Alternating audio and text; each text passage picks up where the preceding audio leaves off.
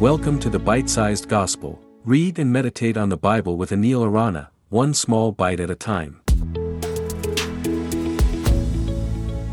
Hello and welcome to the Bite-Sized Gospel. Today we will reflect on John 13, 2-5. Listen. The evening meal was in progress, and the devil had already prompted Judas, the son of Simon Iscariot, to betray Jesus. Jesus knew that the Father had put all things under his power, and that he had come from God and was returning to God. So he got up from the meal, took off his outer clothing, and wrapped a towel around his waist.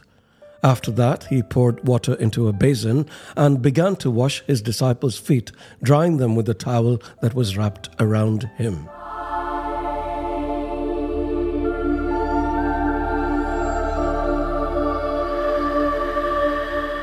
This is part of a longer narrative of the Last Supper, but because there is so much to be learned from it, I am splitting it into smaller portions. Please read the whole narrative to get proper context. As this scene unfolds, we see the contrast between two very different hearts. Judas, who was about to betray Jesus for a few pieces of silver, and Jesus, who was about to lay his life down for the world. John says Jesus knew that the Father had put all things under his power and that he had come from God and was returning to God. So he got up from the meal, took off his outer clothing and wrapped a towel around his waist. Why the word so, which implies one thing led to another? The first part of the sentence establishes Jesus' awareness of his divine authority and his role of the divine plan. He is fully aware of his power and his origin and destiny with the Father.